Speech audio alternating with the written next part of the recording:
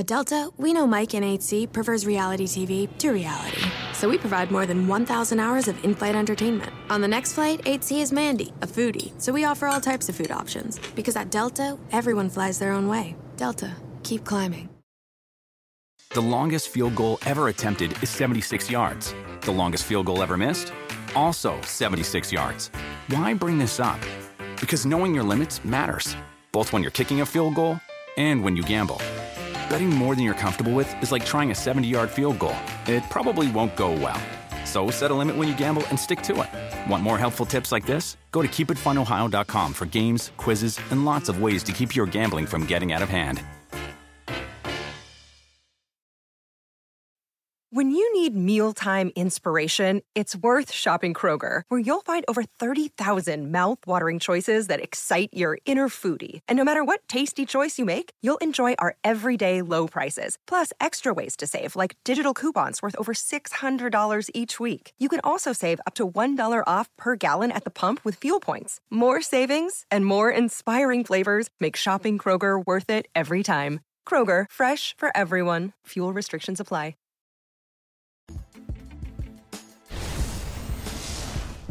Somebody told me earlier yesterday afternoon something's going on with the Cardinals today. It's like, something's going on with the Cardinals. What's going on with the Cardinals? What could be going on with the Cardinals? And then the news landed, multiple media outlets getting their hands on a grievance filed through the normal arbitration channels, taking advantage of the processes in place to take it up with the commissioner. Some concerns that Terry McDonough had, the son of the legendary NFL reporter Will McDonough, brother of Sean McDonough, who at one point was the play-by-play announcer for Monday Night Football. Terry McDonough had been working with the Cardinals since 2014. He was fired earlier this year after the hiring of Monty Ossenfort to be the GM, Jonathan Gannon to be the head coach, change in regime, people move on, yada, yada. So McDonough wasn't happy.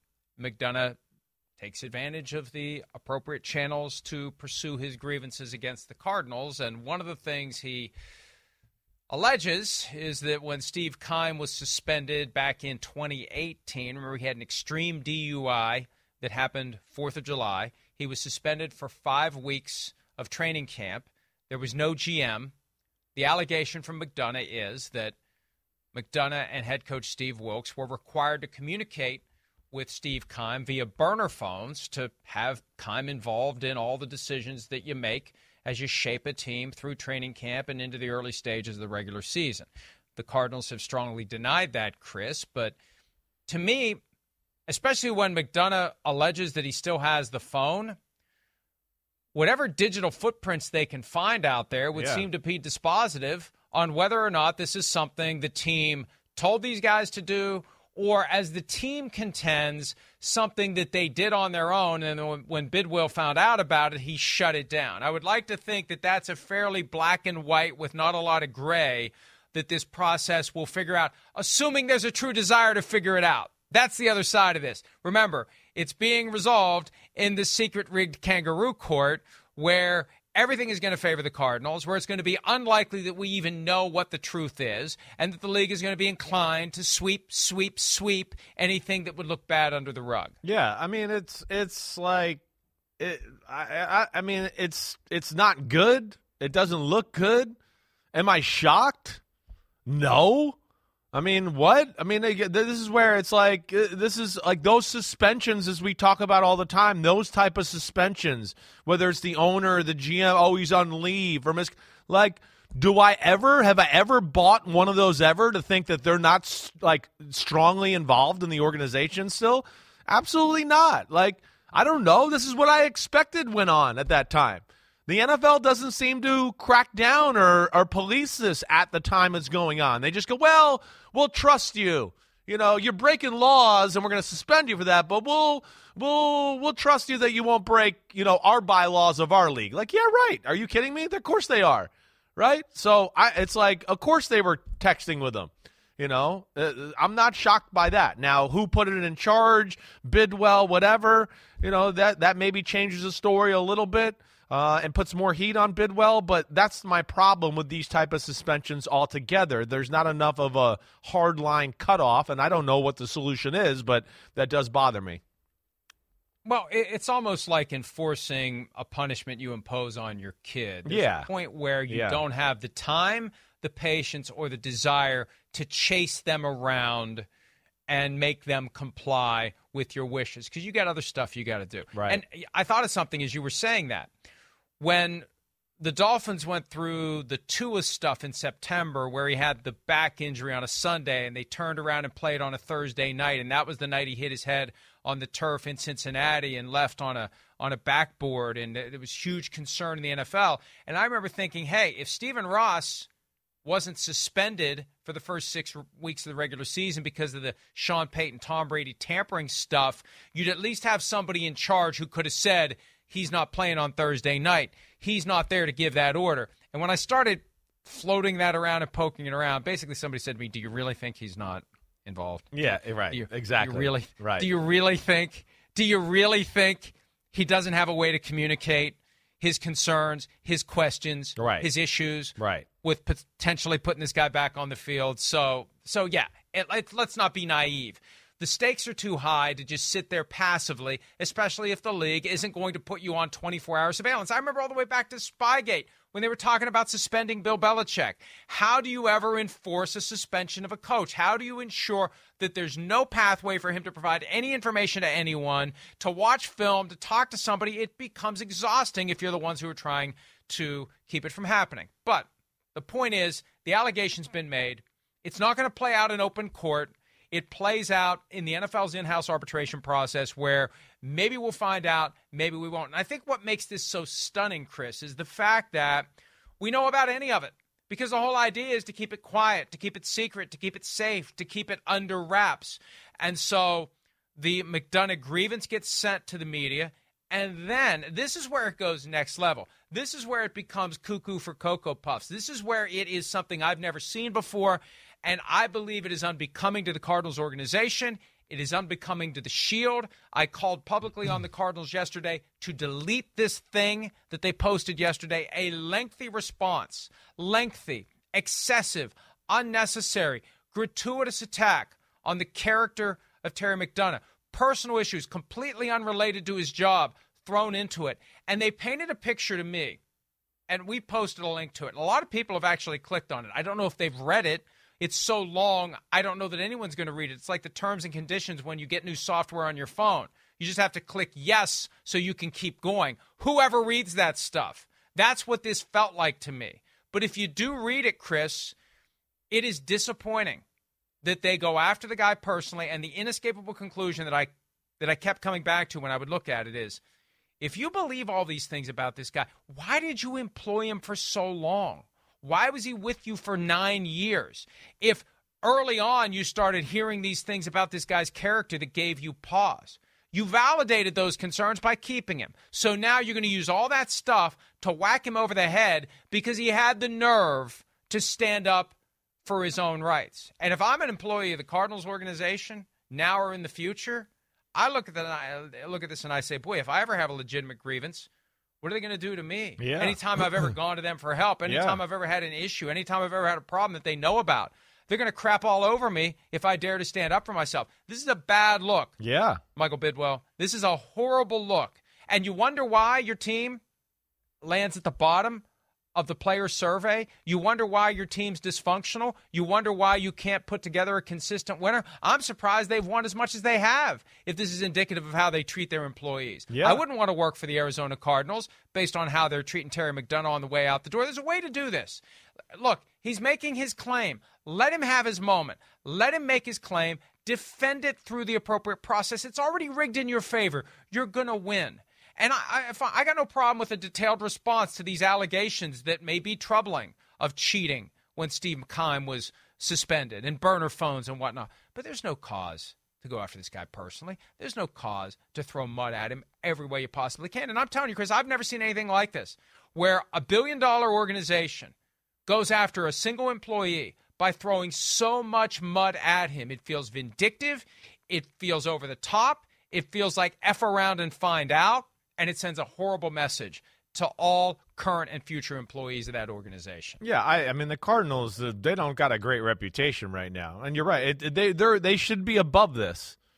And if you want to send out a statement, hey, we disagree. And if you want to attack McDonough's what he did on the job a little bit, okay. But, yeah, it crosses the line. And that's where it's not cool. McDonough kept it within work. He didn't go down the line and start to tell Bidwell's personal life and dirty stories and everything like that, And the Cardinals... You're implying that there are any. Let's be careful. Well, there. no, I'm just saying... He didn't make it personal. Yeah, he made it personal. Right. And Chris, this is all you have to do is if you're the Cardinals, all right. We fired him. He's disgruntled, and we fired him for a reason. And here's why we fired him. Not we're going to delve into everything we could possibly say about him in a negative way, and we're going to paint it in a negative light, and we're going to make him look irrational and unstable and unfit. Why'd you have him for 9 years then? Yeah, right. Why'd you keep employing the guy? Yeah, right. There's That's where it doesn't line up. Your attack collapses on itself. Yeah, it does. And you look bad for keeping him as long as you did. It does. And then you add in, the language in Kyler Murray's contract last year. Kind of weird and an issue that was caused by, you guys. Right? Okay, so that adds to it. Of course, we had Cliff Kingsbury and, the firing there and the team not doing good. You talked about it. The facility, right? It's what was it rated? It was rated the worst in a lot of areas, but the weight room was the worst, and you have to pay for lunch? What? And dinner? Get the hell out of here. Right. I mean, and then you add this to it now. It's not a good look for them right now, and they're getting in their own way here. That's what's the worst part about it. I mean, all teams are going to have little bumps in the road, but they're making the bumps in the road, and that's where, it's a little odd.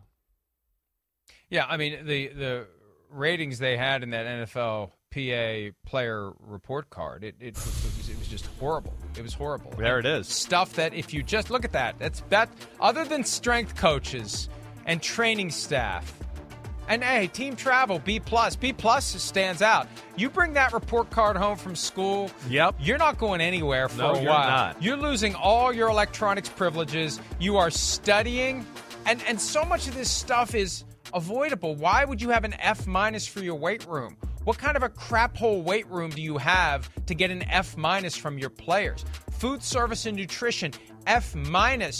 They're charging them for their food. The bad news is they're charging you for the food. The worst news is the food is a box of Ritz crackers.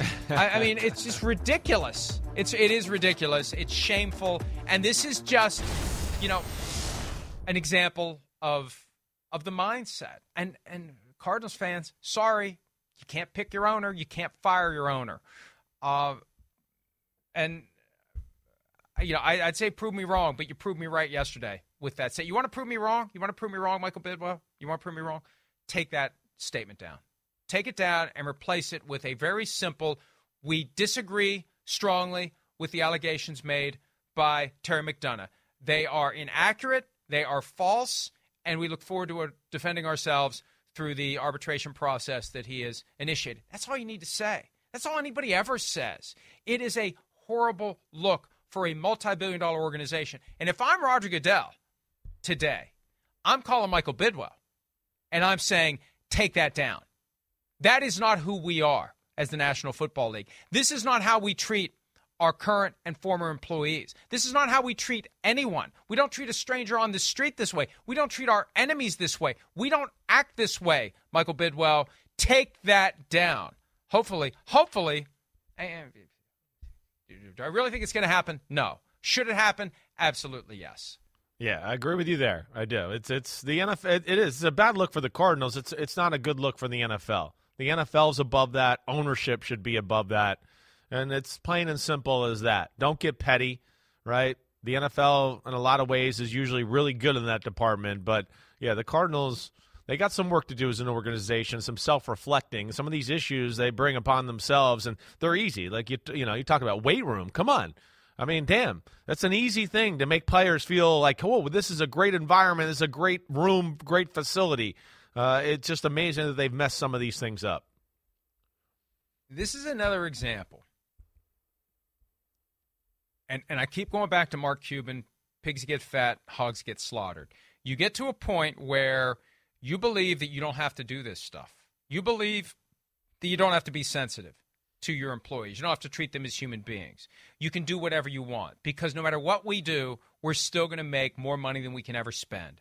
It's like Brewster's Millions. We can try to blow it up, and it's still going to be billions after billions after billions. And that creates a toxic overall environment. And this is the clearest example of it I've ever seen. I'm this is not hyperbole. I have never been more disappointed in an NFL organization than I am in the Cardinals for how they treated Terry McDonough in response to the grievance that was filed yesterday. And it's shameful. It's wrong. They should take it down. And the league office, all the things that we see the league office flex its muscles about, the commissioner, the enforcer, the Jim Trotter stuff from last week, if there's any merit to that, if he got fired because he dared to ask the commissioner a tough question in a public setting. This is the worst. And the NFL, if it cares about people, if it cares about how it looks, if it cares about what we think, if it cares about anything other than making as much money as possible, they tell the Cardinals, take that statement down and replace it with something that is more professional and less shameful. Let's go ahead and take a break. Brian Daboll on the influence Bill Belichick has had on his coaching career and more when PFT Live continues right after this. Cousins calls out signals, takes the snap, he's back to throw, he's under pressure, got hit as he throws, completes it to his right, but he's short of the first down as Hockenson, he's wrapped up, and the New York Giants are on to Philadelphia to take on the Eagles. Yeah, that was unnecessary and that was gratuitous. G-Man. Because that game did not contribute in any way to Brian Daboll becoming Coach of the Year. Coach of the Year is a regular season reward. We should have shown something from the regular season. We did not have to show. That was the biggest win of the year. That was the biggest win of the year right there. We went up to the great Minnesota Vikings and whooped that butt. 13-4 football team. We could have capped it with some highlights from the next week's game when someone on this program foolishly picked the Giants to beat the Eagles. We could do that. Yeah, that's you, Brian Mr. Daboll. Emotional hedge there, yes.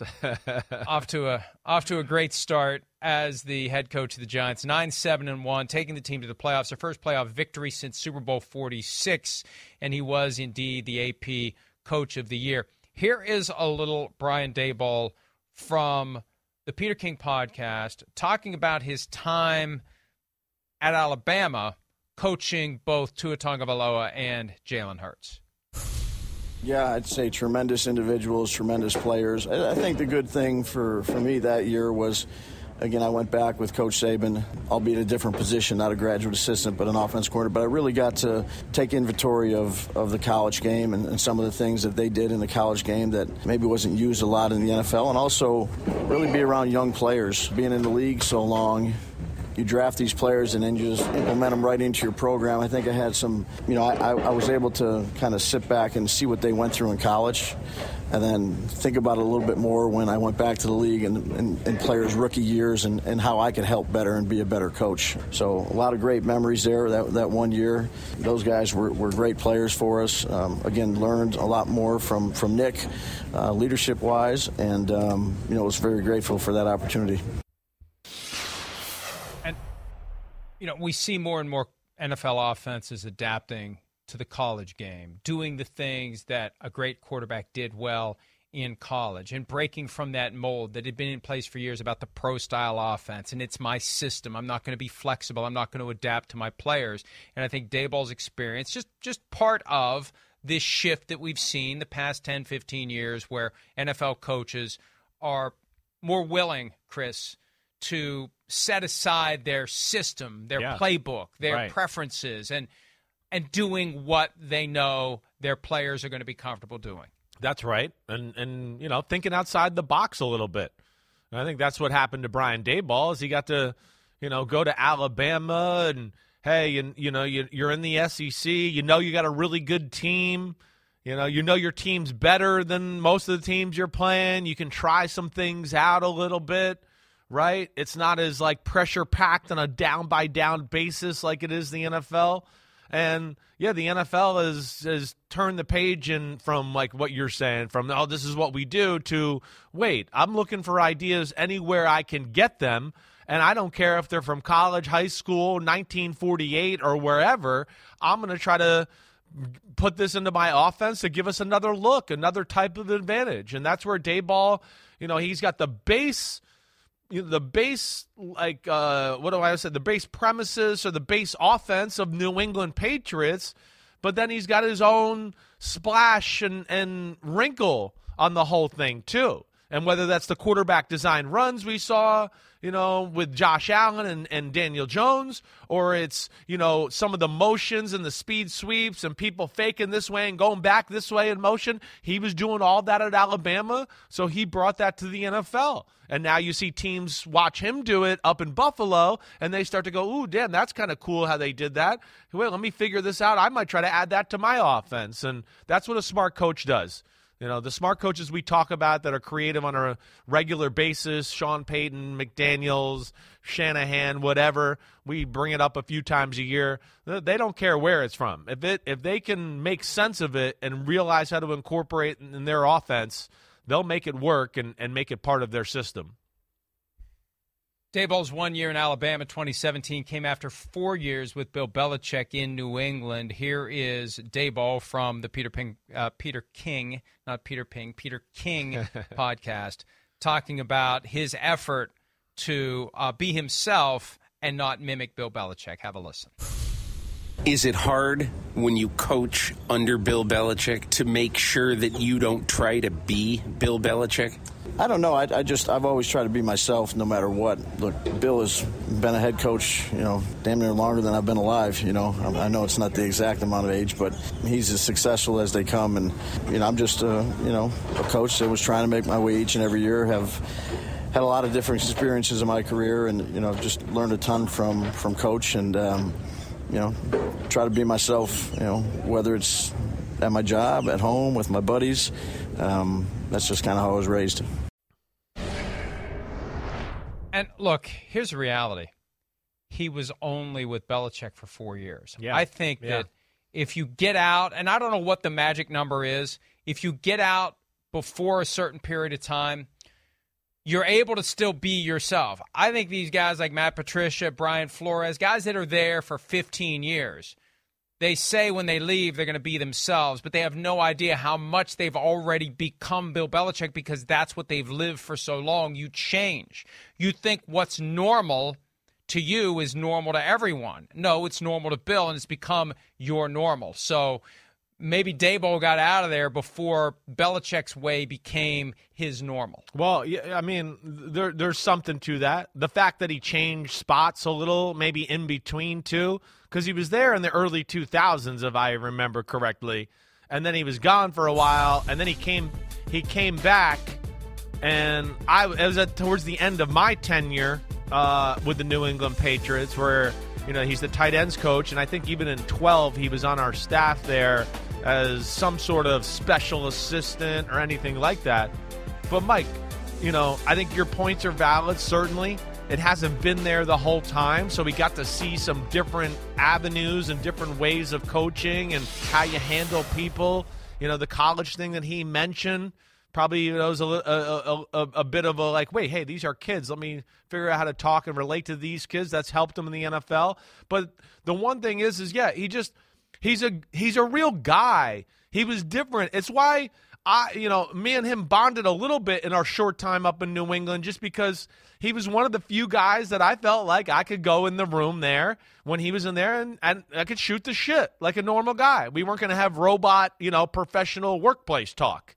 We could just be like normal. Like, hey, did you watch the game last night? And, oh, man, that's effed up and blah, blah, blah.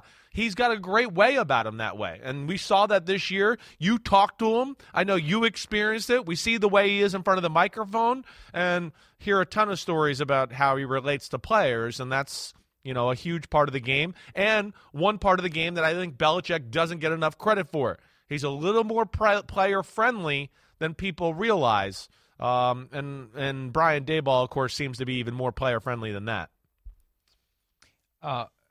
Except when it comes to Mac Jones, which ties together the show a little bit. And also, we tie it back a couple of days. It was John Mara, the Giants co-owner, who said that Brian Daboll currently is Bono, and the challenge is not to become Bozo. But we both have faith that N isn't going to do, what would it be, 90 degrees? The N, if you turn it the right way, the N becomes a Z. Fun with the letters here on PFT Live. Let's go ahead and take a break. When we return, the Commanders sale process moving toward conclusion.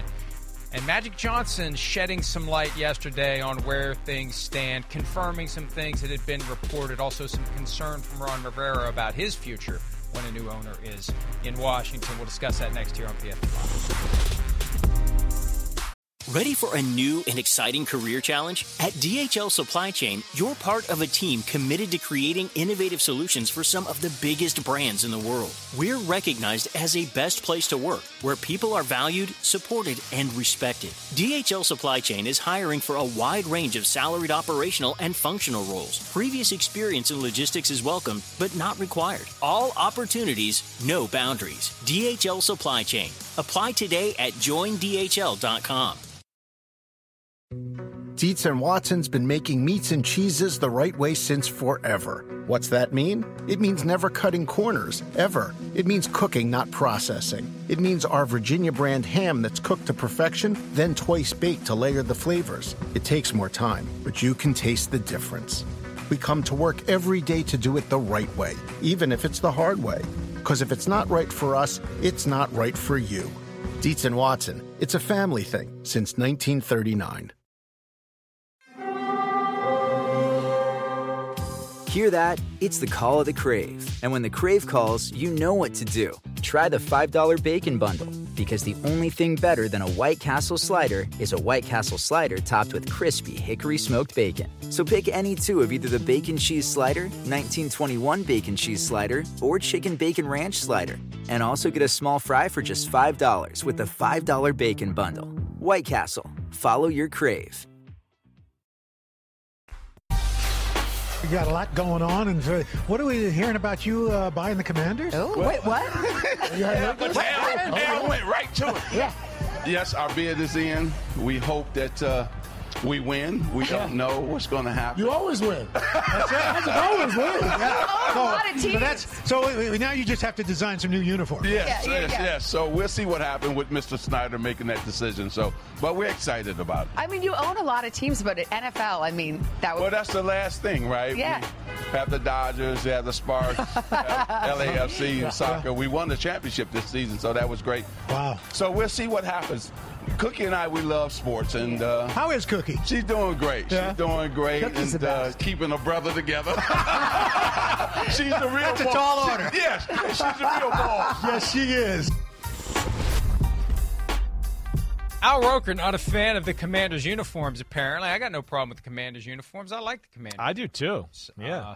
That's one of the questions gurgling around, too. Like, would they change their name if there's a new owner? Would they change the colors? I mean, new owner can do whatever the new owner wants to do and may decide we're just rolling the whole thing up in a ball and throwing it into the trash and starting over. We're going to completely cleanse the palette of anything and everything that could be tied back to Daniel Snyder. So who knows? Now, what Magic did was confirm the reporting from last week that the group that Magic Johnson is part of, the Josh Harris group, Josh Harris and Mitchell Rales came together with a $6 billion bid, reportedly, for the Commanders.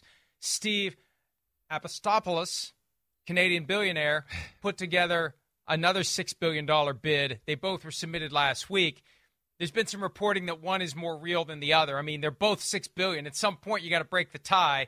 Meanwhile, there's still this belief by some that Jeff Bezos is going to just swoop in like a hawk, possibly, with more than $6 billion and buy the team. But Magic with Josh Harris trying to get this thing done, trying to buy the team from Dan Snyder, and it feels like it keeps moving toward conclusion. We just don't know who it's going to be, Chris. Yeah, I mean, it does seem like it's going that way. Josh Harris, Magic Johnson, that group, I mean, certainly seems impressive. You know, I do think, Magic Johnson, his name, who he is, can help bridge a gap a little bit between, the fan base and the organization there, right? But, yeah, there's issues. They need a new, fresh look, new ownership, get people to buy in. It's one of the great franchises in the history of the NFL. And it's a shame because people that are 20 years or younger don't realize that. They don't realize that you and I grew up. And, I mean, man, the Washington team was special.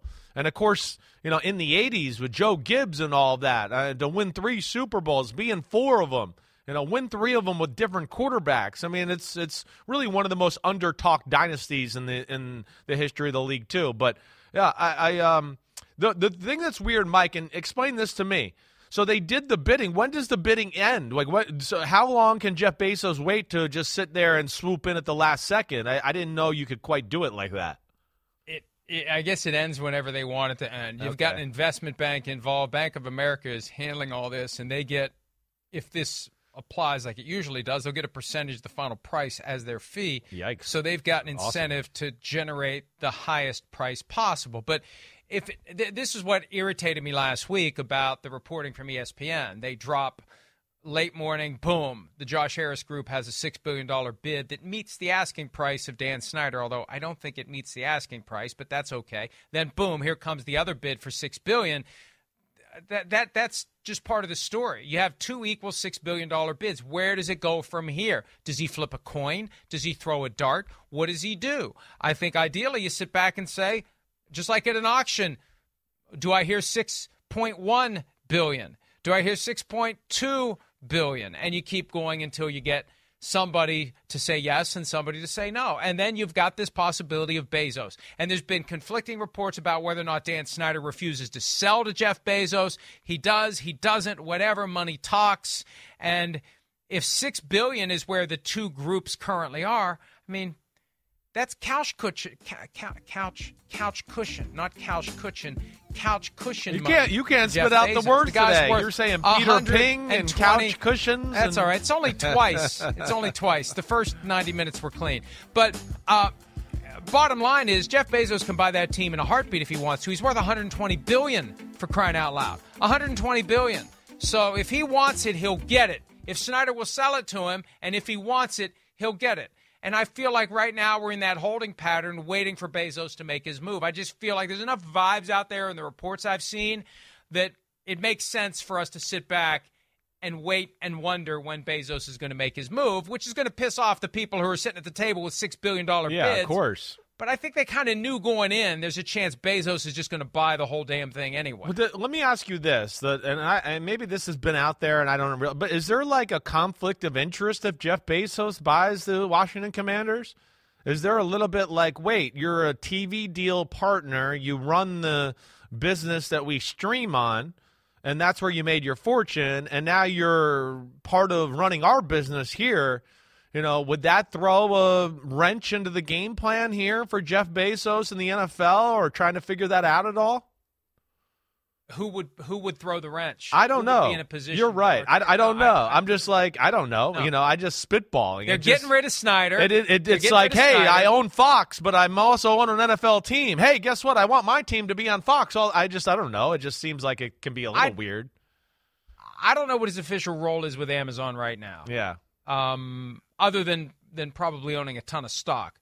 But, yes, it would potentially be an issue, but the NFL would have to care about it. Would there be 9 owners who would say, we don't want Jeff Bezos to be one of our partners as an owner of a team? Maybe they think that he'll be more reasonable as a broadcast partner if he's one of the owners. Yeah. But it does create some tentacles that could be awkward, but they also could be beneficial to the NFL. Right.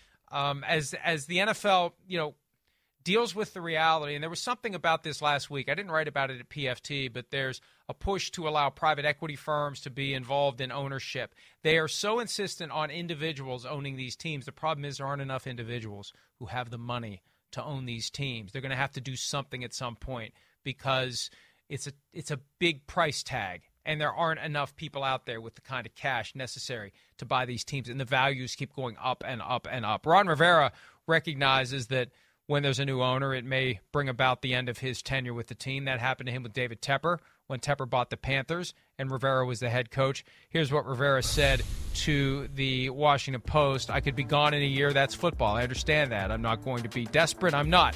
When you're desperate, you make bad decisions. I've got to be very specific and very clear-cut with what our vision is going forward, and it has to mesh. That's one of the things I learned from the Panthers change, is that not having it mesh, not having an explanation of what we're going to do and how we're going to do it slows down the process. And this is Riverboat Ron. He's not going to be Riverboat for the sake of saving his job.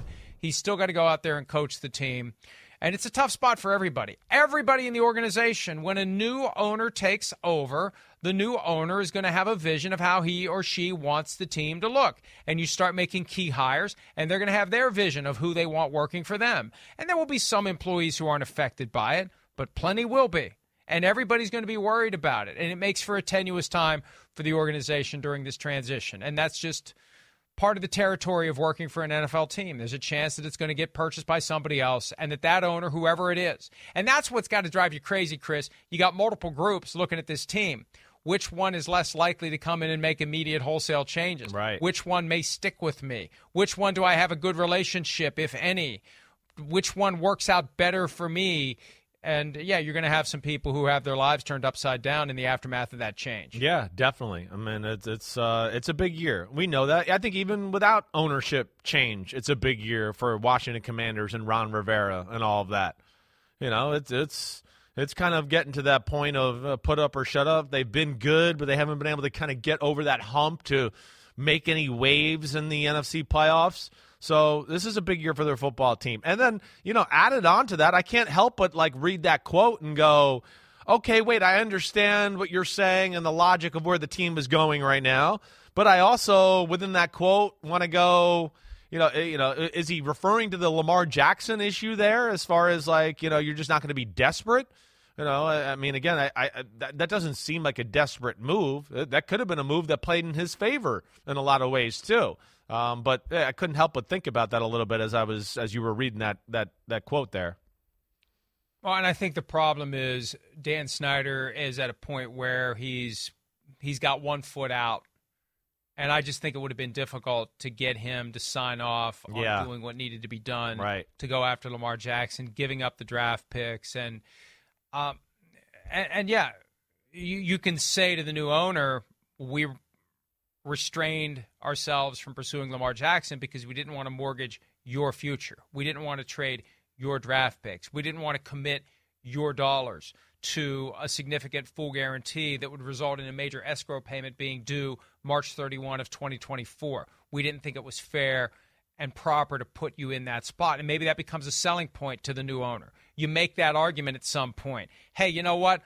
We could have gone after Lamar Jackson, but we didn't want to stick you with the bill. We didn't want to use your draft picks. We didn't want to do it without getting your approval because you're the one that's going to have to pay for the meal. Dan Snyder and us would have ordered the meal. You're the one who would have had to pay for it. So maybe that's a way to set the right mood as you try to establish a relationship with a new owner and get that new owner to keep you around. But it's not going to be easy for anybody. For anybody in the front office, for Jason Wright, the team president, for the coaching staff, it's not going to be easy when there's a new owner because the new owner typically wants to do things his or her way. Yeah, that's right. I mean, you don't know where that's going to go, or who they're connected to, in the NFL world that maybe gets in their ear about coaching changes or whatever. That's where, again, you get back to it, and you would think they got to have a good year. They've been right in, the top middle of the league, really, the last 3 years. But we haven't seen a sign of them, like I said, get over that hump to be a real dangerous player in the NFC. And now you're starting a second-year quarterback who's only played one game in his life. I'm interested to see where it goes. They got some pieces that I really like about their football team, but, of course, that's a big question mark for sure. So we'll see. Big year for Ron Rivera and the Commanders. And I got to give them credit for what they've been able to do with all this dysfunction. It has trickled into the locker room. You've had players talk about it. How can you not have it be an issue when you've got this constant turmoil involving the organization? And Ron Rivera, to make it to the playoffs in 2020, when all this crap was going on, to go 7-10 in 21, 8-1 in 22, that's amazing when you consider all of the issues that this organization has had to deal with thanks to Daniel Snyder. So, look, I don't know that that's enough of a resume short-term to keep Ron Rivera around. There's a lot of factors that's going to go into it, and we'll see how it plays out. First step is who will buy the team, and the who will go a long way toward determining how long Ron Rivera sticks around. We're going to take a break. When we return, John Elway will not be sticking around with the Broncos. A quiet development from last month. Elway out for good, apparently, with the Broncos. We'll discuss that next here on PFT Live.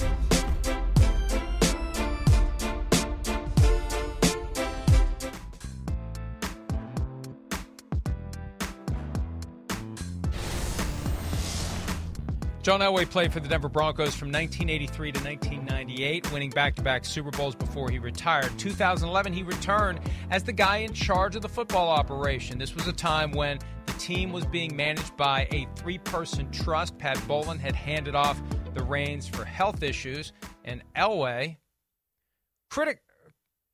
criticized it first. I was of the mindset that how are you just making this guy in charge of your football operations? He's never worked for a team in that capacity. You've got people who have been grinding away in these jobs. You're just going to hand this to John Elway because he was a franchise quarterback. Well, you know what? He did well right out of the gates. Drafted Von Miller with a top 5 pick. Drafted Julius Thomas with a 4th-round pick that year in 2011. Got Chris Harris Jr., a great underrated cornerback, undrafted. Found him undrafted in 2011. And then the key move, being right place at the right time to get Peyton Manning to come to Denver in 2012. And I suspect that Elway's history as a franchise quarterback, one of the best ever play the game, helped convince Peyton Manning to come to Denver. And that laid the foundation for a Super Bowl championship. So Elway, all in all, hey, got to the Super Bowl twice, won one, not a bad resume for his decade plus as the guy in charge of the football operation in Denver. No, it was a damn good run. You know, it didn't end the way, I'm sure he wanted to or anything like that. But, you said it right. We got a lot of good players. You talk about it. Also got DeMarcus Ware there, right? Aqib Talib there. Some other guys that got them over the hump, to win the Super Bowl. That's where they were, and then you said it too. I mean, Peyton Manning, getting him to go there, that, of course, was the crown jewel moment for the organization and John Elway, because that was the guy that, led them to having the best offense we had ever seen in the history of football when they lost to the Seahawks in that Super Bowl with Wes Welker and company, right? I got to give John Elway a lot of credit, too. Makes the move. Next year they go to the playoffs. They don't succeed. He makes a move and fires John Fox, right? Or 2 years later, it was 1 year after that, and makes a tough move where the team's been successful and goes with Gary Kubiak, and that move proves to be, the right move to get them to win the Super Bowl and actually beat the Patriots and get over the hump that way. So, I mean, it's really crazy. I mean, you said it. It's crazy that he kind of had that position, right? It's rare, but showed he was worthy of it. And you talk about a run with an organization. You're one of the greatest players in the history of football, let alone the greatest player in that organization's history, and then you're a damn good GM there for a little while and win a Super Bowl and go to another one. John Elway, Hall of Famer, and a great job being a GM. The only problem for Elway after Super Bowl 50, when they won it all and Peyton Manning retired, the quarterback position went to pot. They had used a 2nd-round pick in 2012 on Brock Osweiler. Trevor Siemian took over. Osweiler left via free agency for the Texans that year. Now, drafted Paxton Lynch. Vindicated because it didn't work out. Wasted a 1st-round pick on Paxton Lynch in 2016 after Peyton Manning retired. Drew Lock and they haven't been back to the postseason. Right. The longest stretch that a Super Bowl champion has not returned to the postseason in Super Bowl history. They have not been back since winning Super Bowl 50. And it was 2021 when he was kind of demoted upward, where he was no longer the GM. They gave George Payton the reins. No more John Elway. He's there as a consultant. He was there as an assistant. And the news now is he's out. His contract has expired. He's no longer part of the Broncos organization. So he had all those years there, 16 seasons as quarterback, more than a decade in charge of the football operation, and a great run to put both of those together and to deliver three total Super Bowl victories during his time with the Broncos.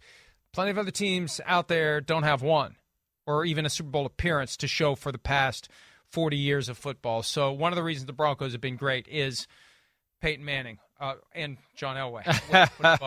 One of those top 5 great quarterbacks of all time. John Elway and Peyton Manning together. And who knows, maybe one of these days Peyton Manning will be running the Denver Broncos. All right, 2 great quarterbacks in Green Bay over the years, dating back 30 seasons plus, Brett Favre to Aaron Rodgers. Rodgers still not traded by the Packers. And we expect it to happen. I think it's going to happen late afternoon, Friday of the draft.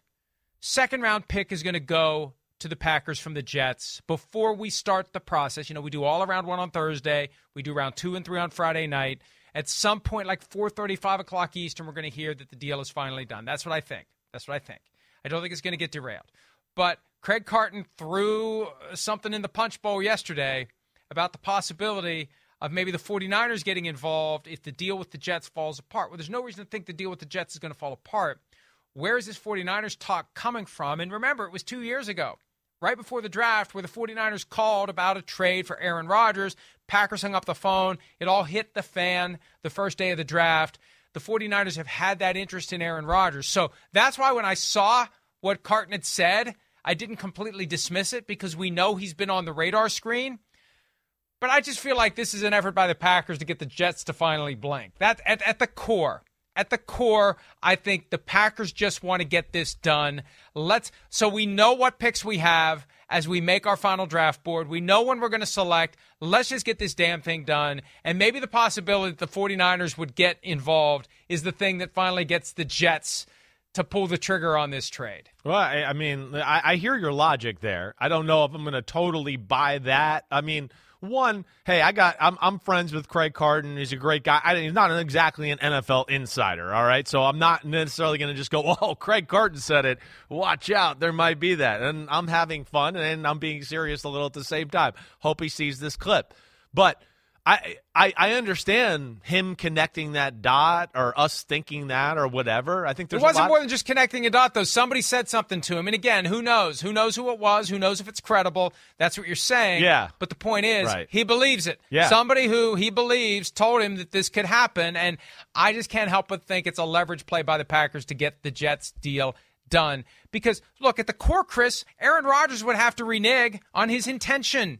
My intention is to play for the Jets. How do you put that toothpaste back in the tube? Yeah. How do you say, well, I really do want to play for the Jets, but because the Packers are being so stubborn with the Jets and won't do a deal with the Jets, but the 49ers will give the Packers what they want, I've changed my intention. I'll go play for the 49ers now. I mean, Rodgers is setting himself up for a ton of criticism and derision and hatred from Jets fans if he would do an about-face for that reason. Yeah, no, that's where I don't think it happens for that reason. I think it's too far down the line with the Jets and the Packers, and I think the 49ers have moved on from that conversation. You know, I know enough to know that we talked about a little last week that Shanahan has great respect for Brock Purdy. You know, Brock Purdy's his starting quarterback. Damn, he feels good about it. And they went to the NFC Championship, and if you talk to anybody that was associated with the 49ers, they go, if he doesn't get hurt, we're going to beat the Eagles and go to the Super Bowl. That's how they feel. So I don't think they're going to abandon that for, you know, ayahuasca and $60 million. And then we also got to pay Nick Bosa, you know, probably to be the highest paid defensive end in the history of football here too. That's where I don't see it happening. I don't. You know, I do agree with you in the fact that maybe somebody did float that out to Craig Carton to get that conversation to put a little pressure on the situation. I certainly am with you in that conversation there. But, you know, in my real reality thoughts, I don't know. I don't expect that or see that happening anytime soon. Every once in a while, though, somebody will throw out this idea to me that the Packers should just trade Aaron Rodgers somewhere else. They should just take a better deal from someone else. And Rodgers doesn't have a no-trade clause, so there's nothing he can do about it. Look, if Rodgers doesn't want to play for a team, that team isn't going to want him. You got to pay him $60 million. He's already going to be delicate for you to deal with anyway. Even if he's happy, you have to tiptoe around the delicate genius, right? Right. If he doesn't want to be there, you're not going to trade for a guy who doesn't want to be there at that position. At other positions, it's easier to take a hard line if you're a team. At starting quarterback, the guy who sets the agenda, the guy who you need to be more than just someone who shows up and does his job, someone who leads, someone who takes his own personal time to devote to studying film and inspiring others to do the same. You want that guy to want to be there. Yeah. You want him to want to be there. Yeah. Well, and, you know, to your point there and what you're saying, because I've seen this on social media too. Oh, the Packers should just shop him to somebody else. Hey, guy on social media, everybody knows he's available. Nobody's sending offers there. Nobody wants to deal with it. You know, it's a little bit like Lamar that way. It's like, damn, we're going to just blow up the organization for Aaron Rodgers and give him $60 million, and he's going to hold us hostage next year. You know, so there's those issues there. It's the Jets or nothing at this point. You know, I know, I see some of that stuff too, though. They should shop him somewhere else. He's been available forever. Nobody's going to pay the price tag the Packers want, and a lot of teams don't want to deal with that situation altogether. There's not one that really makes sense at this point. You know, I understand the 49ers. There's a little logic there, and to talk about that, and we did. But it's like you said to start, the conversation here. It's Jets, and it's going to be Jets, and it's just they got to figure out a few details here, and it'll be done soon. I think the 49ers pull the emergency cord on any veteran quarterback. It's Tom Brady. Because, number one, you don't have to give up anything to get him. It's not going to cost you $60 million, number two. And my first thought when any of these names come up is, well, they went out and got Sam Darnold. But you know what? It's a 1-year, $4.5 million contract. Yeah, that's right. When you have a total financial expenditure for your quarterbacks that is so low, you got two guys on rookie contracts, and you got Sam Darnold at 4.5. They could do something like this, but I think Brady would be more likely than Rodgers. And Brady is a bat signal that they turn on in July, August, September, not April. Rodgers is a move you got to make now and get him involved and get him ready to go, and you basically have to give him the keys and push everyone else aside. So I just don't think it's going to happen, and I don't think Rodgers is going to change his intention, but I caught it 3 weeks ago today when he said it on McAfee's show. It's my intention to play for the Jets. He is not using the word intention accidentally. That is his safe harbor if he does change his mind at some point. But at this point, no reason to think that's going to happen. Here's what we're going to do. We're going to take a break. When we return, the Bills have finalized a deal for a new stadium. Our draft today, the teams that need a stadium change. We'll do that when PFT Live continues right after this.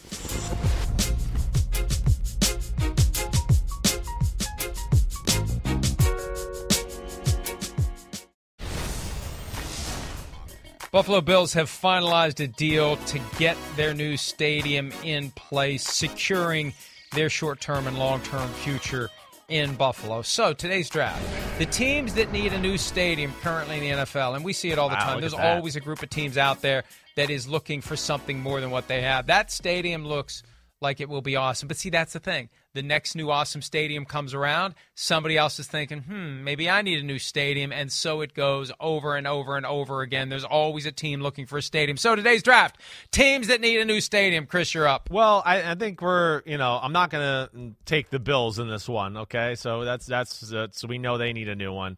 The Jaguars are the first team that jump out to me.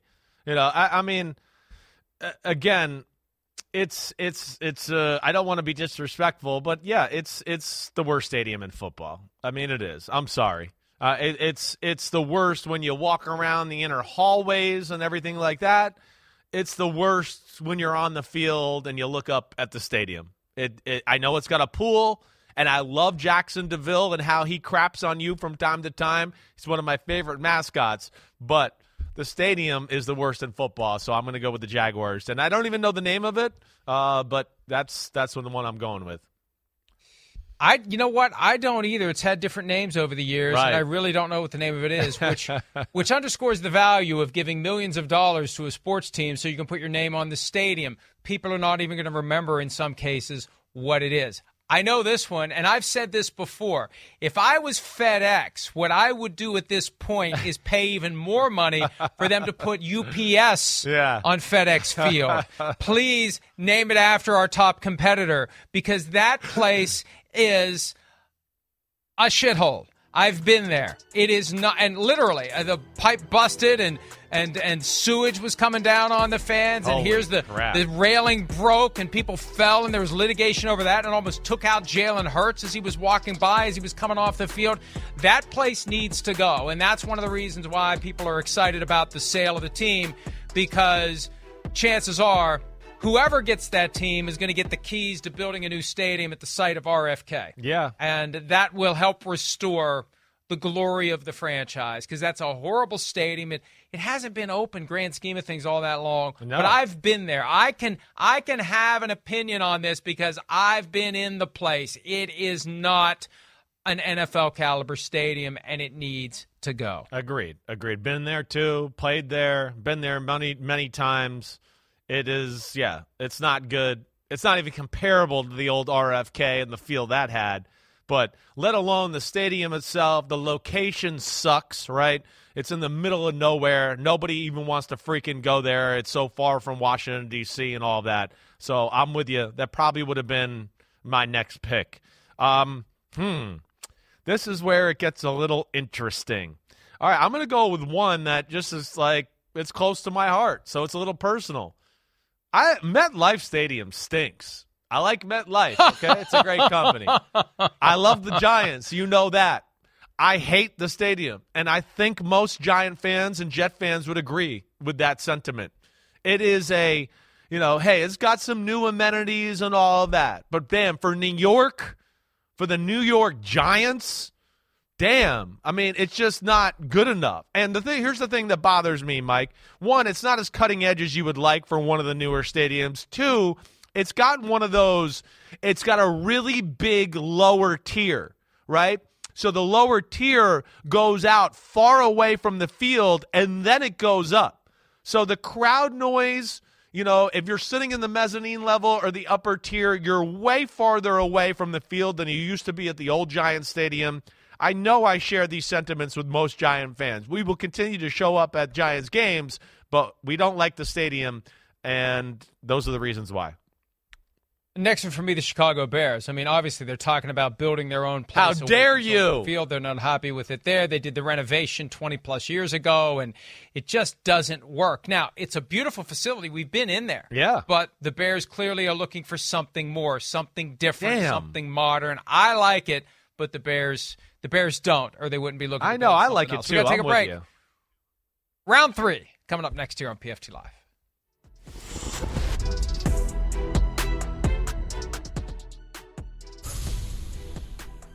So it's Hawk Week here on PFT Live. We talk about a hawk attacking a chicken at Chris's house yesterday. I talked this morning about the hawk nest outside my house. Matt Casey, coordinating producer of the program, has a hawk on his front stoop. There's a hawk. Now, amazing. It looks like it may be injured. Matt thinks it hasn't left. It's been there for a while, but he looked out the window this morning, and there was a hawk. As we're talking about hawks, there's a hawk on his front porch. Isn't it crazy how the world works like that? Like, we bring it up, and all of a sudden, like, the world's just bringing us hawk stuff all the time. I'm interested to see our new chapter for tomorrow in the hawk chapter. Well, keep your chickens inside, just in case. Yeah, okay. Small animals, anybody connected to the show, keep them inside. All right, give me another stadium that needs to go. Okay, I know this is where it's tough, okay? And I'm like, the Chiefs, I look at them and go, damn, that stadium's old, but it's awesome and has a great atmosphere. But they are the Chiefs and that fan base where I'm like, they could do better. But I'm going to go with the Saints in the Superdome. I love the location. I hope they can keep something similar, but come on, it's outdated.